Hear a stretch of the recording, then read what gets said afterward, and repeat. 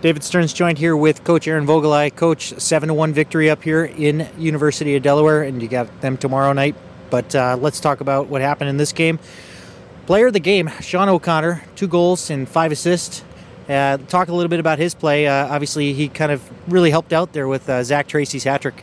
Yeah, absolutely. I mean, it's very rare that you have somebody that scores a hat trick and he's not the player of the game. But I think OC just did a phenomenal job tonight. And first game back, being a senior leadership, we needed him to kind of step up. So he did a great job for us. He had his hand in every single goal that we scored tonight, and we're going to look for that to build into tomorrow night. You guys, I believe you went 2 for 5 on the power play this evening. You guys are operating at about 23% on the power play. How impressed are you with your power play unit? Not very. Hoppy came up with those numbers, by the way. No, I know.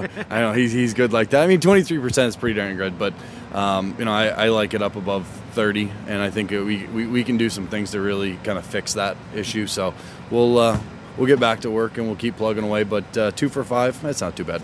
Slow start in this one. You guys were up 1-0 after one, and then exploded in that second period for 6 goals.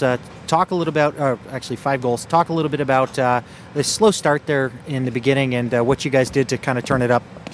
Well, I think some of it has to be we haven't played a game in a month, so I mean that first period's always going to be a little rough. But to win the period, that was the biggest thing that we talked about before the game. We want to win every period, so we did, and and we kind of got the rust off for the second period.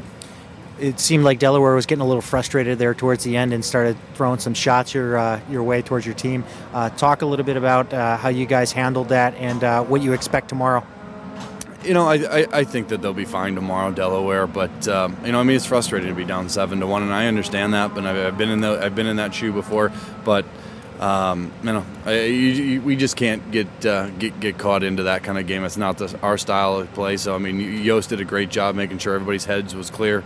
Just constantly talking up and down the bench, just making sure we do our job. So all it did was kind of light the fire for tomorrow for us too. So I mean, they want to take those kind of shots. It's unfortunate. It's not really their style of play. I was kind of surprised by it, but we're gonna be ready to go in the first period tomorrow. That's for sure. Is it too soon to talk about the injury there to DJ Fadler? What's his status, and can we expect to see him tomorrow?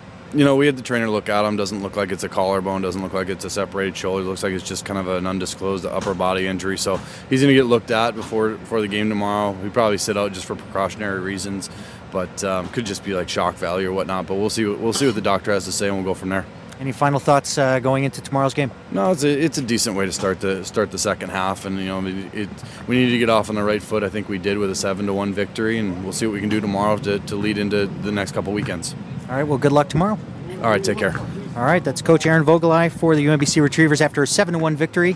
Remember, tomorrow's game will be seen on Cross Ice Feed, so tune in at crossicefeed.com/Ustream. It's David Stearns saying, as always, don't stop believing. Thanks again, guys.